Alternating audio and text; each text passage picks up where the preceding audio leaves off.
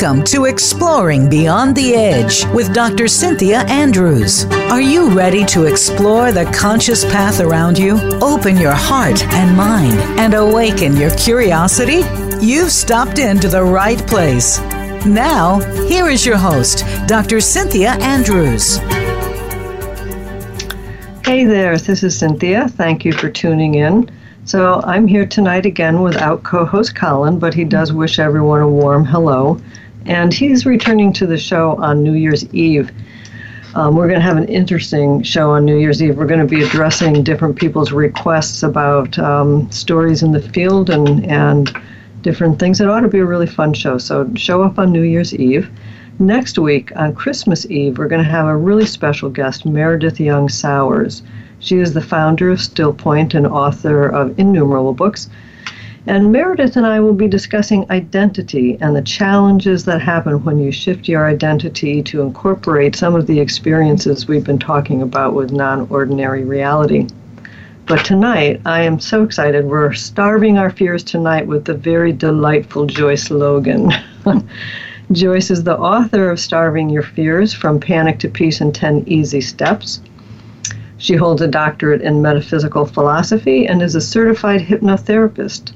Joyce helps people with anxiety disorders and panic attacks, and she enjoys a dual career in public relations and wellness. She founded the Wellness Center in Connecticut and is the founder and former president of the Fan Emporium Incorporated, a celebrity-based public relations firm, where she worked with top recording artists, unbelievably, people like Mariah Carey, Michael Bolton, John Mellencamp, Carly Simon, Kenny Loggins, and Kenny G. Pretty amazing there, Joyce. That's just to name a few. And so in addition to Starving Your Fears, Joyce has co-authored several books. She's been interviewed by the New York Times, the Wall Street Journal, various national magazines, and has been featured in numerous TV shows.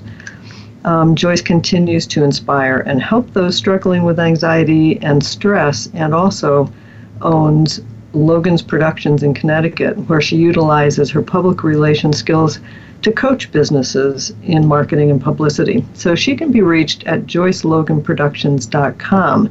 And if you have questions for Joyce during the show tonight, call in at 888-346-9141. or email questions to energyexplorations@gmail.com. Just remember to put radio question in the subject line so that I don't miss it. So welcome, Joyce.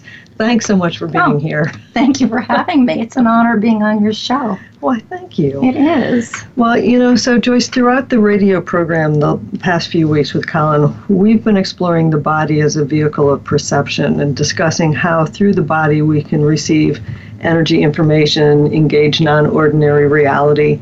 And we continually discuss the importance of keeping the body clear so that you can be in the present time. And our last couple of weeks, we've worked with some family dynamics, we've worked with radical forgiveness, and so many people suffer with anxiety and unhealed wounds from the past that keep them from being able to fully experience the present in all of its joyousness, if you will. Yes. Yes. Or just to be there, regardless of, of the experience. So we're really looking forward to your class, your insights tonight into the tools that you offer. And I'm sitting here thinking, there's just so many different directions we can go. You incorporate so many different aspects of life, and you're such a rich resource. And I have to say this because it is so true that every person I talk to who knows you, you are one of the most beloved people I have ever got. Oh, nice. Everybody's like Joyce Logan, and they just love you. So I'm that's so very nice to pleased. hear. Thank you. You're very welcome. So I wanted to start just to give our listeners an idea of who you are as a person by starting with your very first experience when you were quite young and kind of representing the Beatles at 12 years old. Oh my gosh, yes. Yes, I'm sure they'd be surprised I was representing them. Well, around 11 years old, and we'll go back to this later, that's when I first experienced my big panic attack. Yeah. I didn't really know it was a panic attack, but that's what makes, I think, my book a little bit different from others, possibly. Is that I lived this. Mm-hmm. So I retreated into music. I loved music. Music was calming. And my mother used to come into my room and even bring a friend in and say, oh, she's listening to Henry Mancini. I loved instrumentals. I think innately I knew that I needed music to calm me, and music was my friend. And then I got into the Beatles, and I wasn't in love with the Beatles that I wanted to marry Paul or whatever. I wanted to be a Beatle. I wanted to help. I wanted to help. Mm-hmm. So I decided at 12 years old that I would go to the New Haven, Connecticut library. And I thought, I bet there's an old phone book in here.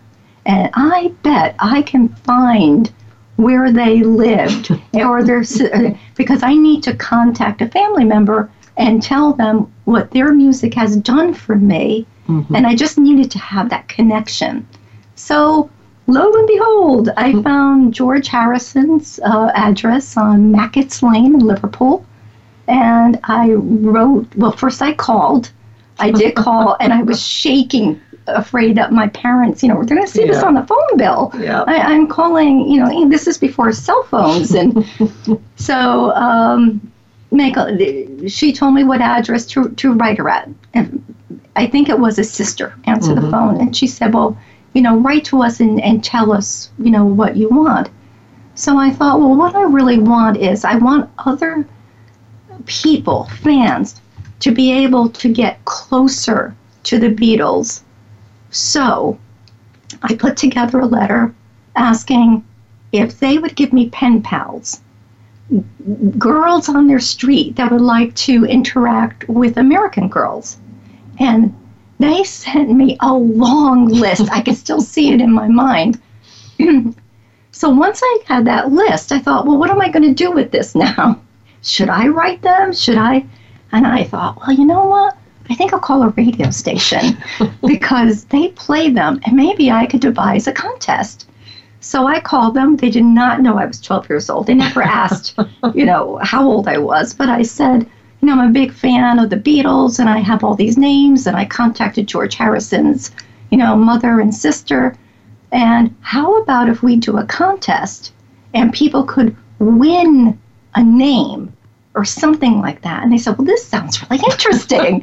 So tell us more. So, I just would talk to them about it. And we did everything by phone.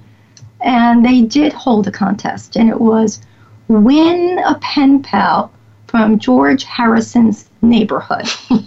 And after that, I also ran a contest called Rings for Ringo. And people would send me rings. And I just made this, it was like half a mile long of rings. And then they gave it away. Well, then they wanted to meet me. They wanted me to come down. Oh, I was shaking. And let's just say it went okay. They let me pull news off the news wire and do things like that. But they could see I wasn't old enough to work there. Mm-hmm. But you did eventually work in radio. I did, yes. That was the basic skills that brought you into your whole social media and publicity coaching business that you have now. And was Michael Bolton your first big? Yes. That's exciting. What happened, I always wanted to be a therapist. And at 14 years old, I knew that. I had a very, very dear friend of mine who ended up getting involved with drugs through a boyfriend, and she went to rehab, and no one was allowed to visit her. But one day I wrote her a letter, and I guess the letter was, so healing that her parents came to my home and spoke to my parents and asked if I would go regularly to visit her. So that's what I did. And I wrote letters to her about setting a goal, about looking at her future and what she really wanted. When I was 14 years old, I was never involved with drugs or knew anyone, that was. Yeah. But I had this need to help her. And I also had a great satisfaction, gratification once I did. So on my way in life to become a therapist, I had 2 little children first. I got married very young, and I needed to work while I was going to school. Mm-hmm. And someone said, there's a job opening at a radio station, and I think you'd be great for that. So that's, I went to the radio station, and I said, I'll take any job here. Mm-hmm. And they made me sales secretary because I could type, and I found if you could type, you could eat. So I grabbed that job, but in about 6 months, they made me promotions director because I just innately knew, to say, why aren't you doing this? And why aren't you going to the beach and handing out bumper stickers? And why aren't you, whatever? And that was in the early 80s. And Michael Bolton had just become Michael Bolton. Mm-hmm. He was Michael Bolton before, mm-hmm. and he was with a band called Blackjack, and I was very aware of that. So he came to the radio station to do an interview, and I said to him, what if we started a club? Not a traditional fan club, but I said, Michael, I watch the women when you're singing, and they're singing along to songs even before this album came out. That they're fans, and they're really like attached to the music. I mean, of course, him and to the music.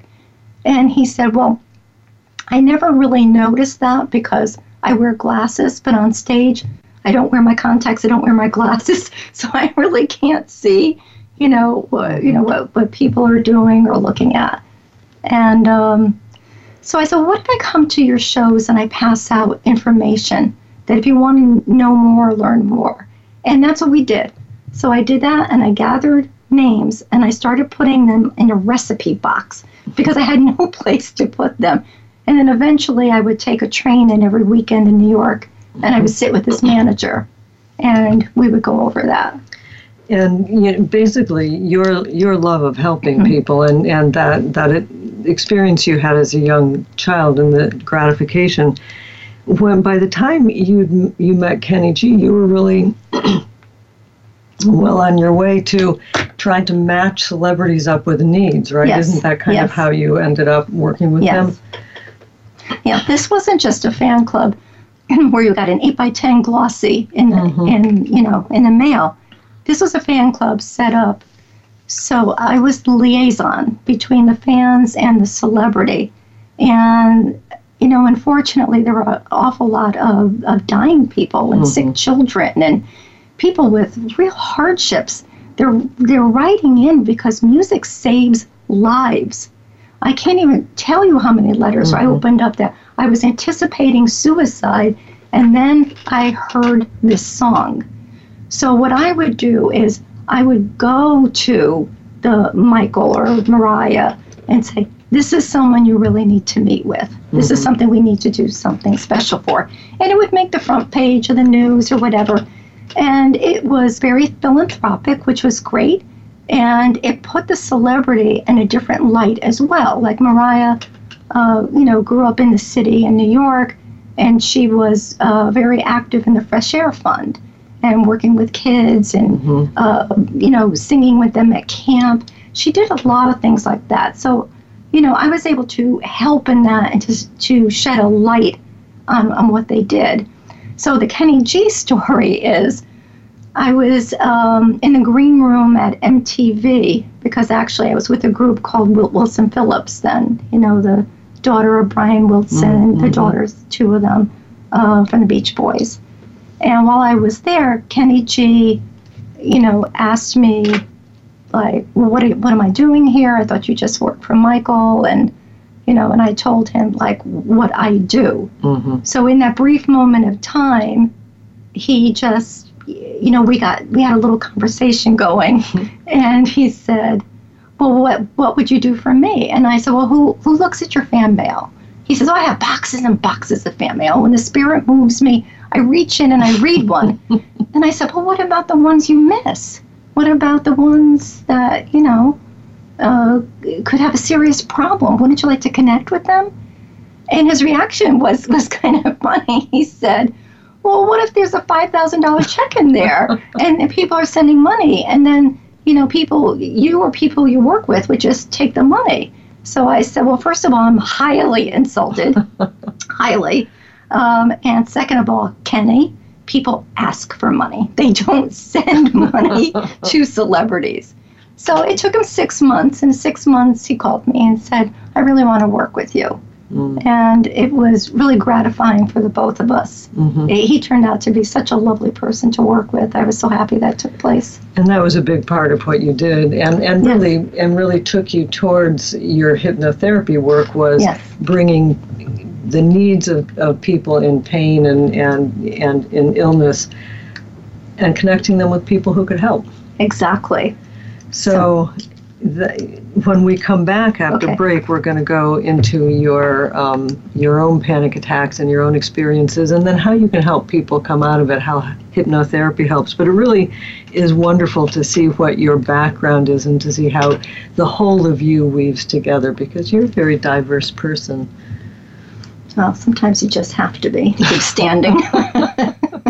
Joyce, if somebody wanted to come and use your coaching services, how would you suggest they reach you? They can reach me at JoyceLoganProductions.com. My phone number is on there. My email address is on there. So. And in addition to coaching, do you do any more actual social media? I do help businesses. Yes, I'm working with several businesses right now. And it's more than just doing the social media. It's also getting into their psyche. I don't walk in and say, let's do social media. Right. I walk in and say, what do you want? Right. Where do you really need help? Yes.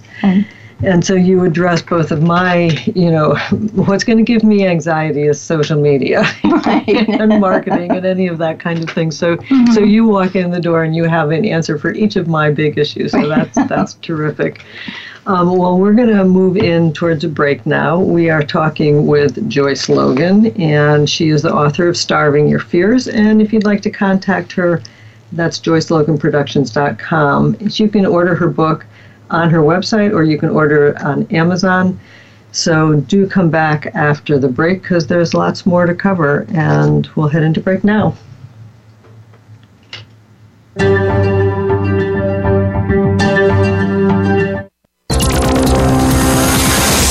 It's your world. Motivate, change, succeed. VoiceAmericaEmpowerment.com. We all have the inner ability to use the gifts within ourselves to serve ourselves, our families, loved ones, and our communities. Once you have discovered these gifts and talents, you can promote harmony, peace, and hope. To find out how to harness your own gifts and talents, tune in to Get Ready. Get ready for your breakthrough with host Felicia A. Hill, live every Tuesday at 5 p.m. Eastern Time and 2 p.m. Pacific Time on the Voice America Empowerment Channel. Listen and share with others. Moving forward can be difficult to do sometimes. There is always something going on. Many times, nobody else knows exactly what you're going through. If you are experiencing pain or loss, even something that is unexplained that is missing in your life, you'll want to tune into Go For It with host Joe Hausman. Joe and her guests will show you laughter and love. Sometimes you just need something a little positive in your week. Make that spot Tuesday mornings at 9 a.m. Eastern Time, 6 a.m. Pacific Time on Voice America Empowerment. Follow us on Twitter for more great ideas at Voice America Empowerment.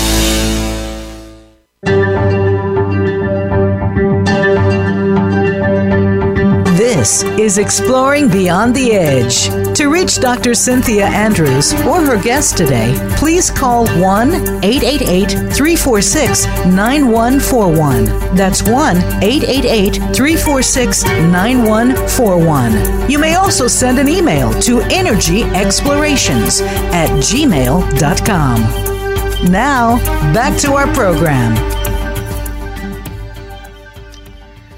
Hey, welcome back. So we're talking with Joyce Logan and her book, Starving Your Fears, and we're talking in this segment about anxiety and what we can do to confront anxiety. So, Joyce, would you mind sharing with people your first experience with anxiety? Sure. Well, I was very young, 11, 12 years old. I was in the Girl Scouts, and I had to stand up and read something, about the history of the Girl Scouts, and I was really excited about it. My mother was there, my grandmother was there, and I was really, happy. Mm-hmm. So it was shocking to me that when I got up to speak, that my paper was trembling and my heart was beating so rapidly that my voice was breaking up. Mm-hmm. I felt like I was going to faint. I didn't know what was going to happen. And yet I was embarrassed at the same time. So I kind of got through that, I think. I don't even know if I finished it. But afterwards, my peers came up to me and said, were you crying? It sounded like you were crying. I became more and more embarrassed, and then withdrawn to the point where I didn't really like going into a store. Mm-hmm. I thought I'll meet up with them and they'll ask me about it again, or they're going to look at me like I'm weird. Mm-hmm. And then I was on the debate team at that time, and it was eighth grade, and my mother had to write a note to please excuse Joyce from the debate team because she has a nervous problem. I went to a Catholic school. The nuns laughed at that.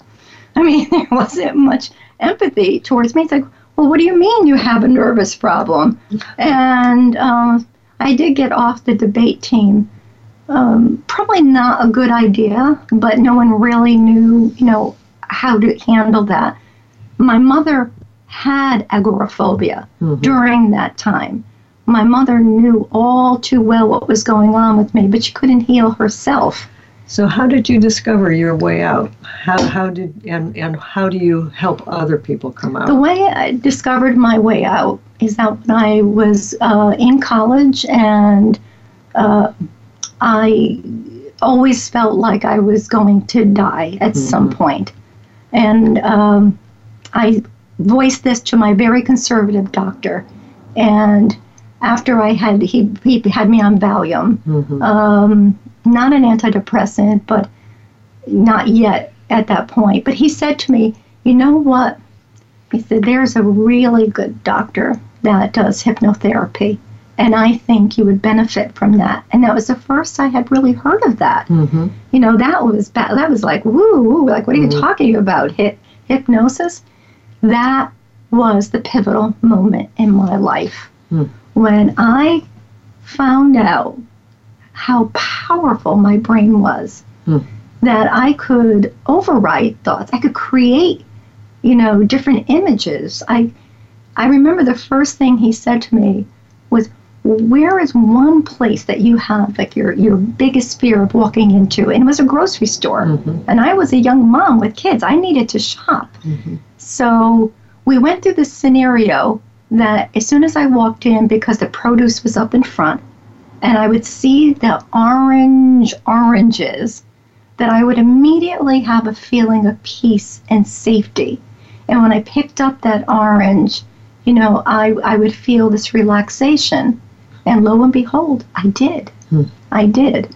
So that really showed me that, I think I can change this within myself. By changing your mind, and that's one of your steps is to know that what you think is real, right? Yes. Well, staying in the present tense, but I have to share that before I even got to that point. At one point, I packed my bags and had it in the back seat because I did see a psychiatrist, and I thought they're going to put me in the psych ward because I don't know what's wrong with me. I can't walk in a store. I can't drive a car now. And I related it back to my mother, but I felt like I was worse than my mother because I intellectually knew what was happening. I read books, but nothing was going deep enough to change this. And I just felt I was damaged, that I'm probably just going to have to be hospitalized. And when I went to see the psychiatrist, he listened and listened, and he said, well, you really need to see this woman. Her name is Jane Miller. She was a therapist in Brantford, where I lived, and she was in your backyard, and she treats people with anxiety. You have generalized anxiety disorder. You are not insane. You do not have to be hospitalized.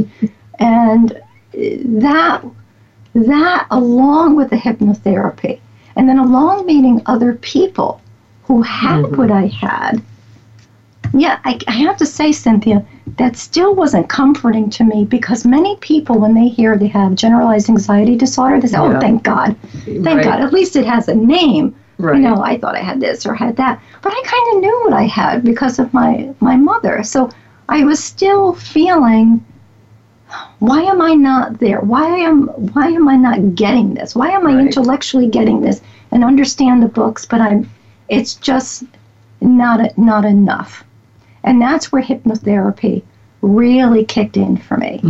And then I was able to do self-hypnosis on myself and to really change things around to the point where I could get on an airplane. I could go on an elevator. All these things that I couldn't do before.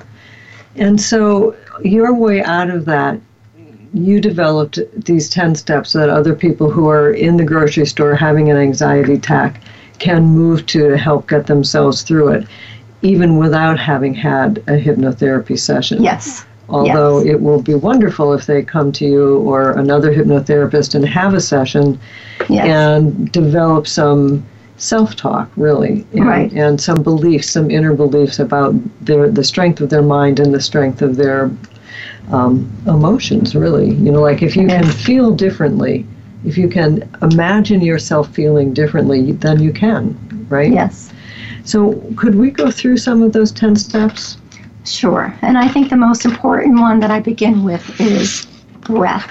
Yes. And, you know, most of my life, we all hear, just breathe. Yeah. There's signs that say, just breathe. But I didn't know what that meant. You know, I am breathing. I'd be dead if I'm not breathing. Right. So when I understood that fight or flight, when I really understood that we're hardwired, you know, still into that caveman times of fight or flight, but because we're not running from danger and people aren't beating us up and we're not foraging for food and when that anxiety hits us, when that adrenaline shoots over our body, it's really because it's saying, do something, do something. You're not running. You don't have a club. You're not beating somebody up. Just do something. Most times we're not doing something. That's right. We're sitting at our desk. We're in a car and we're feeling awful because we're not doing something. Because when they ran from danger, they were breathing hard. Yeah. You know, because you need that adrenaline at that point. But if you're just sitting there, you're not, but you are breathing improperly. You're breathing more thoracically. You're breathing from your upper chest. And think about stressful things. Think about, you know, even speaking with you right now. I have to consciously get the breath down to my belly. When you get your breath down to your belly, it sends a message to your brain that you're okay. The adrenaline, the cortisol, all of that begins to shut down because your body is always working with you. It really wants to help you. But when you're breathing very shallow breaths and you go into a hyperventilation state, your brain thinks you're in trouble. Yeah. So it's adding more adrenaline, just what you don't want. Yep. But the moment you get your breath under control, and you can do that very easily by closing your mouth, pressing and closing off one nostril. Take a breath in through your nostril, even breathe out through that nostril, and that gets that breath down into your belly, and that begins to shut off all that unwanted adrenaline in your body, making you feel so awful. So because you can't get as much air in, you take that air in much more deeply. Yes, you do. Yeah. Yes, you do. Yeah. And it also, breathing like that takes you from outside into the inside, and inside you're actually okay. Yes, you know? So, you're okay. Yeah. So what's the next step? What's the next step? It is acceptance, right? Oh, acceptance is huge. Huge, huge, huge. Now, I'll tell you that acceptance is what totally moved me out of my fears. because there's a feeling with people, even if they're on antidepressants to deal with anxieties and panic attacks, they still have an underlying fear of what if it comes back. And I can tell you, because I live this, until you welcome an anxiety attack, until you welcome being in a space that may cause it, because you know you can handle it, it's always going to be lurking in the background. So when I had trouble driving one day, and my husband, I asked him to follow me. I said, I don't want to give in to this, but I'm not feeling, quite myself. And he said, sure, I'll follow you. So I'm driving, he's right behind me. My safety is behind me. There is another car behind me. And I begin to have one of, like the number 10 panic attack out of 1 out of 10, to the point where I started hyperventilating. My hands are tingling, like my whole body fell asleep. I felt like I couldn't grab the wheel.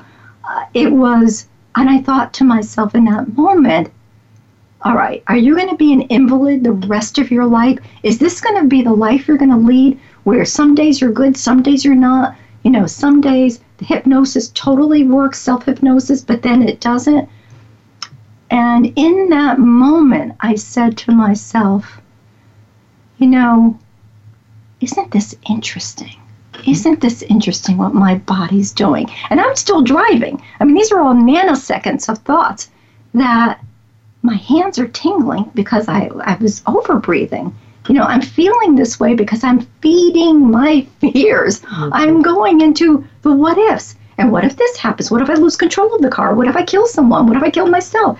And it went on and on. And I thought, stop. Stop it. Be in this moment. Experience this moment. What's the worst thing that's going to happen to you? Well, having a creative mind, I could imagine my heart splitting out of my chest and, all over. And then I said, so what? So what if your heart's, you're going to die at some time anyway. So, what if these things happen to you? Are you going to live a life of what ifs? And this was all within seconds. And so within a couple of minutes, I was fine. I waved my husband on. And that was that kind of pivotal moment where I thought, I can handle this. I can be anywhere and I can handle it. Because I'd rather be outside doing something, challenging myself, than sitting at home and not being able to get out of the house at all, which I lived many, months and, like a year like that. And that was pretty awful. So it sounds like what you're saying is to accept that this is here right now, but it won't last forever. It never lasts forever. This too shall pass, and if I just can breathe, it's going to be over. Yes. Right. And that wave of anxiety will wash over you. It will leave if you don't feed it. And that's why I call the book, of course, Starving Your Fears. You feed it by being afraid of it. You feed it by saying, what if this happens? What if that happens? Instead of saying, I'm okay. I'm in the present. I am all right now. I'm always going to be all right. Yeah, that moment where you can say, right here, right now, I'm fine. Those horrible things have not happened. Right. And just be there. And then I think you also bring out your number 3 here is that just because you have anxiety doesn't mean that there's something wrong with you. No, not at all. There's nothing wrong with you. People have been debating for years, and they really don't know if it's genetic, is it environment-based, and some people just have an overactive mind, and the mind reacts, very quickly to any sense of fear. So I think it's all of those for me, actually. It's a little bit of this, a little bit of that, but that's what makes me, and that's what makes anyone else themselves. And the one thing I've learned going to all these groups that I used to attend is that they would say, now look around the room, you're highly intelligent, you're creative, and so it's like, oh, maybe this comes with creativity, because certainly a lot of actors and, back in the day, I mean, I was reading, something from the 65 AD, talking about worry and everything. And it's like, I think it comes with the territory. So accept yourself. Excellent advice. And I like your early part of your story because it really exemplifies this idea that creative minds think of all possibilities. That's what got you talking to George Harrison's sister and creating an empire out of that curiosity. And without that curiosity and without that willingness to think creatively, you're going to live a less life. But the downside of that, the other side of that, is that you can also see all the possibilities that could go wrong. And so then you have to take the discipline of your mind. But to judge yourself is taking away what's best about you, that creative thinking, Yeah, absolutely. So it's pretty cool. You also, one of your steps here is that it's okay to feel anxious. Yes, it is okay to feel anxious. And once you allow yourself that, instead of, again, saying, I don't want to do this because I don't want to feel anxious and I don't want to feel a panic attack. And if you give yourself, that allowance to, it's okay if I do. It's okay. I'm not sick. I'm fine. I'm experiencing things for, we talked about whether you're highly sensitive or, whatever it is. It's okay. Like, I have things that I won't do, and I don't have to do them. I don't have to jump out of a plane. I do not want to parachute out of a plane. So no one can shame me into that. And I think the only time, you really need to work on something is it keeping you from living your best life. And if your best life is just enjoying, a cup of coffee with someone at your home or going shopping or getting to work, being able to get in an elevator and going to work, because many people can't get into an elevator and they don't take that job. Yes, then you do need to work on that, because your world will become smaller and smaller. But if, like I said, if it's bungee jumping or parachuting, who cares? Right, you don't need to do that. So how does it help you to stay in the present? How does staying in the present, your number 6, it helps you big time. And I'll use the elevator as an example, as I do in the book.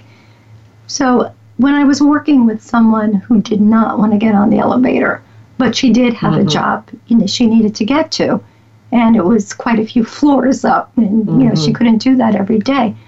So I stood at the elevator with her and I said, right now, I know you're at an 8 and you're really anxious and you fear that this is going to get stuck, but right now that elevator is not stuck. In the present, right now, that elevator is coming down and it's welcoming you in, and it's going to take you to safety. You're okay, so get in the elevator. Touch the metal panel. Isn't it great that metal panel lights up with the numbers? How the heck does it do that? Let's talk about that. Stay in the present. Someone gets on the elevator. Doesn't she have pretty shoes on? Miss, you have really nice shoes. Where did you get them? Stay in the present. Stay in the present. Before you know it, 5 seconds have gone by and you're out of there. So the more you can stay in the present in any situation in life. We're not even present with each other half the time now because of social media, of course, and everything, but it's really a healthy thing to do, for all of us. Absolutely. And it certainly sounds like that is key. And it's key to energy awareness and the different things that we have been talking about as well.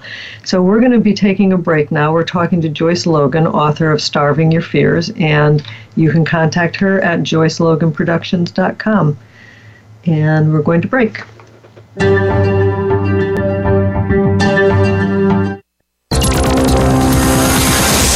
It's your world. Motivate, change, succeed. VoiceAmericaEmpowerment.com.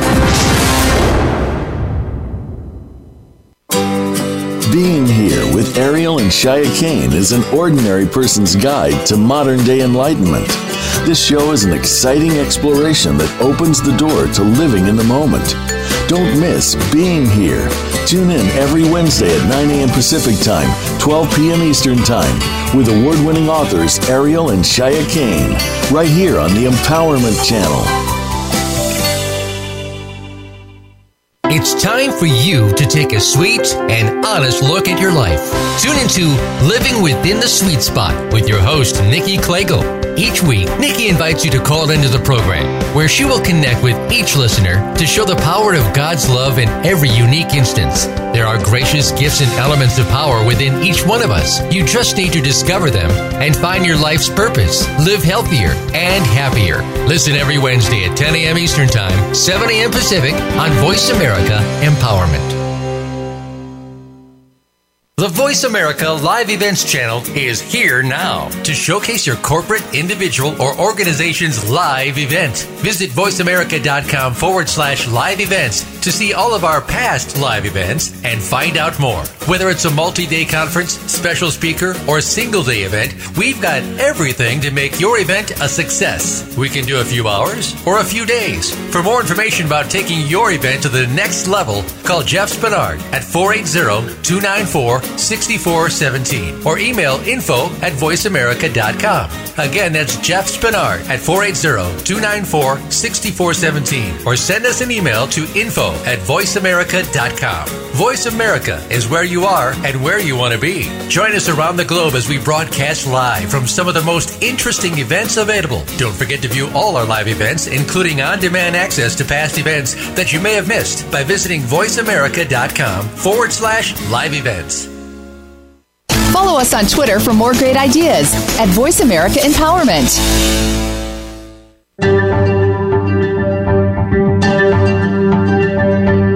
This is Exploring Beyond the Edge. To reach Dr. Cynthia Andrews or her guest today, please call 1-888-346-9141. That's 1-888-346-9141. You may also send an email to energyexplorations@gmail.com. Now, back to our program. Hey, welcome back. So we're here talking with Joyce Logan, author of Starving Your Fears. And, feel free to send us in an email or call in with a question. And Joyce, Yes. So what would you say in the time we have remaining are the two most important next items on your list of 10? It would be your words. Your words are magic. They really are magical.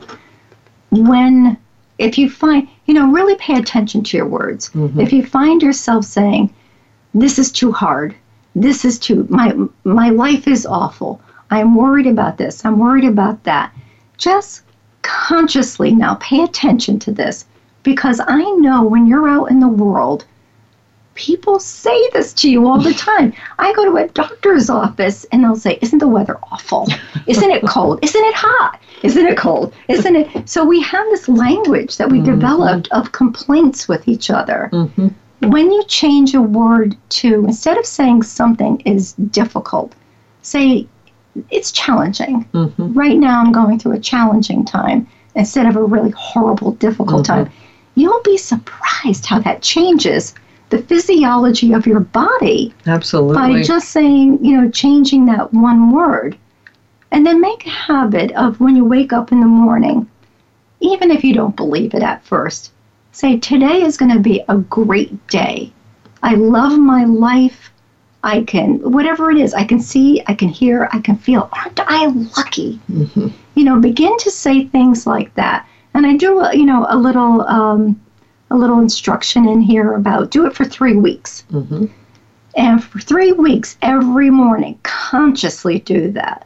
But then, in the 4th week, you could say, well, I'm not going to say that anymore. And I can guarantee you, your brain wants you to say that. Your whole being is saying, wait, I'm forgetting something. Am I supposed to say something? It doesn't feel right, because you can retrain your brain. Yes. You really can. And it's a good exercise for your brain, too. In about 3 weeks, you can form a new habit. If you put your right shoe on every single morning from the time you were 4 years old, and your right foot went into that right shoe, but you consciously did your left foot for 3 weeks, that next day, your left foot is looking for that shoe, even though your right foot went in from the time you were, a toddler almost. That is one of the best descriptions of neuroplasticity I have ever heard. Oh, look at me. Who needs the science? It's just called common sense. That's right. Just trying things out. And so it works. It works. Of course it works. You are the master of your ship. You really are. We don't realize how powerful our words are. Yes. Every single word that we say, our body is listening to and responding to and getting prepared to give us what we need. Oh, things are bad. Well, let me give you this then. Oh, things are really horrible and you're frightened. Let me give you some adrenaline. Yes. And then when you start changing your words, your body starts changing what it gives you. And it really is that simple. Yes, it really is. Mm-hmm. And when I started writing this book, I thought, oh, well, this book is going to be 300 or 400 pages long. And by the time I purged out everything I wanted people to know what I lived through, well, it's not a very big book at all. In fact, it's very simple because it is very simple. It is very simple. Right. And for all of you who are considering buying this book, the thing I love most about this book is that Joyce has all these really beautiful nature pictures in here and these amazing quotes that she just throws in everywhere to just help you think about things a little bit differently. And, Cynthia, I wanted the book to be that, because I lived this way. If I were in the throes of a panic attack, I wanted to open something and I wanted it to speak to me. And I wrote this book and laid it out so that whatever page you open to, there'll be something there that you can grab onto. And that is so beautiful. And so here I've opened it up to read to someone, and it's Maya Angelou. And who has a better reason to think negatively than Maya Angelou? Yes. So here she says, you may encounter many defeats, but you must not be defeated. In fact, it may be necessary to encounter the defeats so you can know who you are and what you can rise from and how you can still come out of it.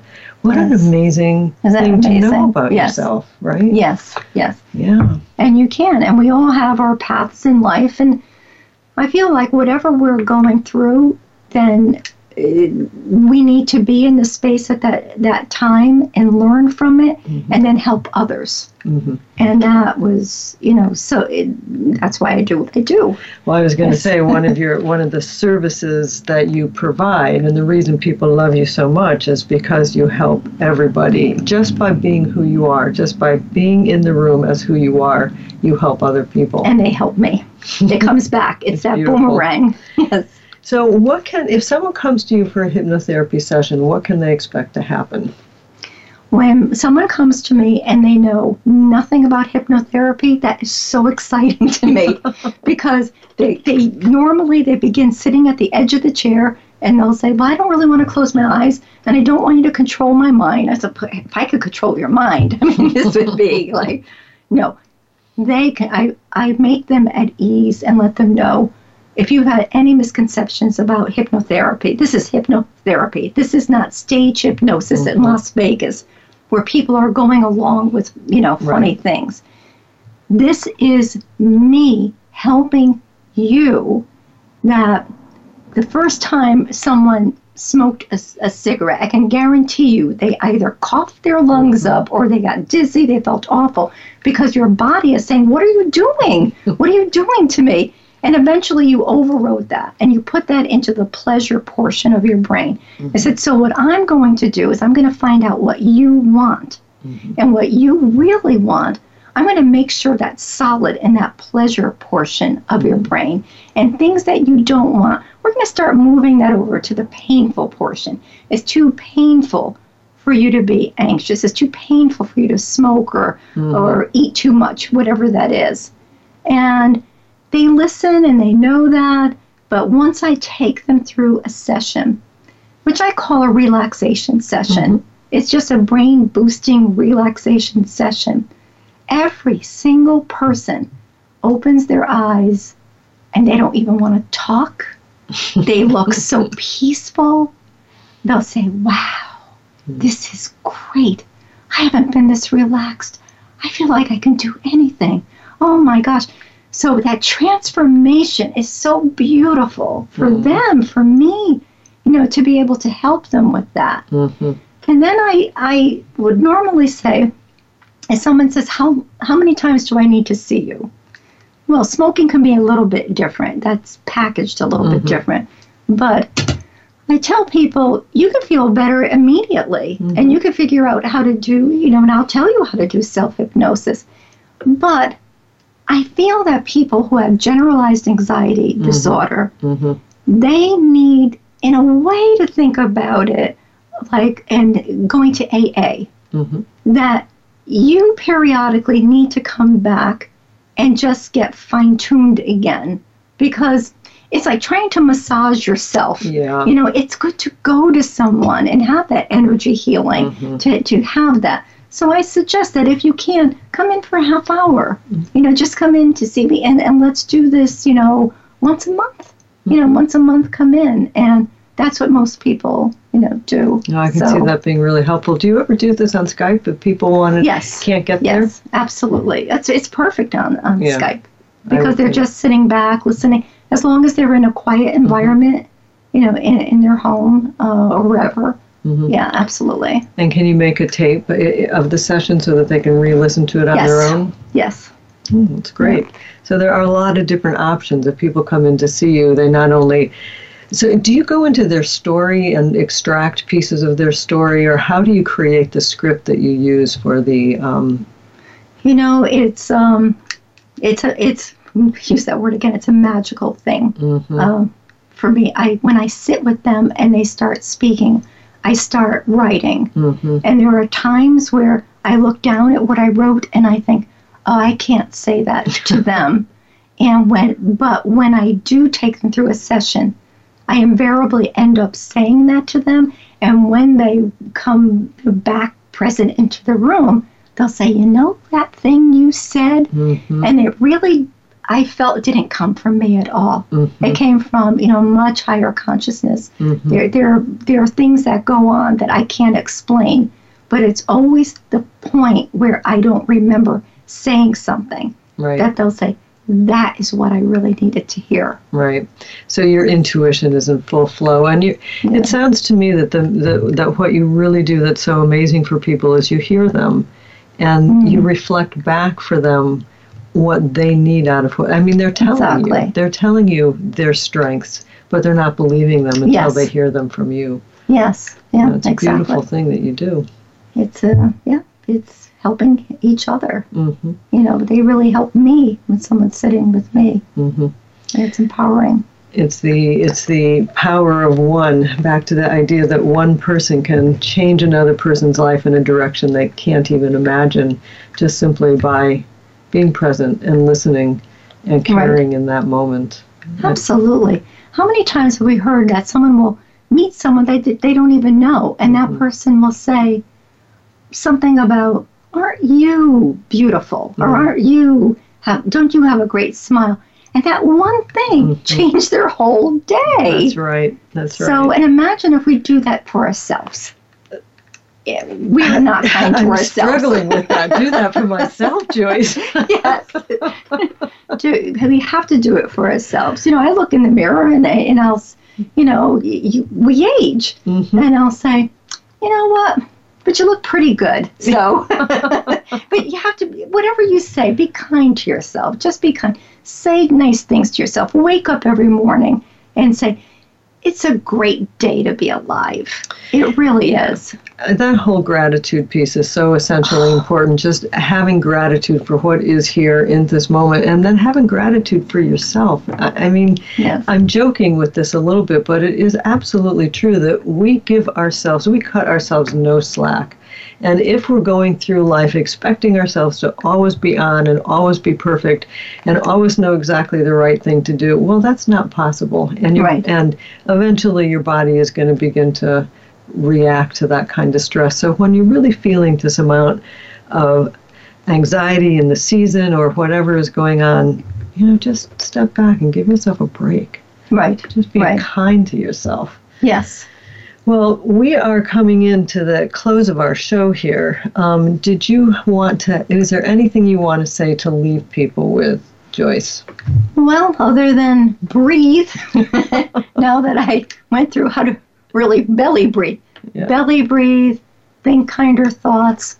And this is a day and age where we really need this because we're being bombarded. Mm-hmm. And, I don't want to get into the whole political thing, but this is a time where we really need to be kind. And we need to be kind to others because it's the light in the world that people will relate to and they'll hear. That's absolutely not true. Anger. And gratitude, as you said, Cynthia, so important. Because if you're angry and if you're upset and despair over something, having gratitude is like taking a bucket of water and putting it on a fire. There you go. That's beautiful. It really is. Very well said. All right, everybody. Well, we're going to be heading out tonight. We've been talking with Joyce Logan. You can reach her at joyceloganproductions.com.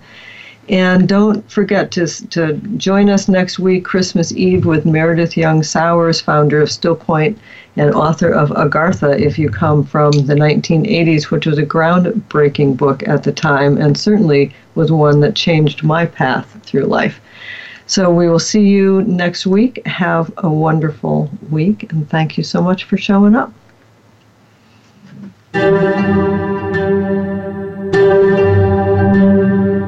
Thank you so much for joining us today. Exploring Beyond the Edge is heard every Monday at 4 p.m. Pacific Time and 7 p.m. Eastern Time on the Voice America Empowerment Channel. Until our next program, Dr. Cynthia Andrews wishes you a great week.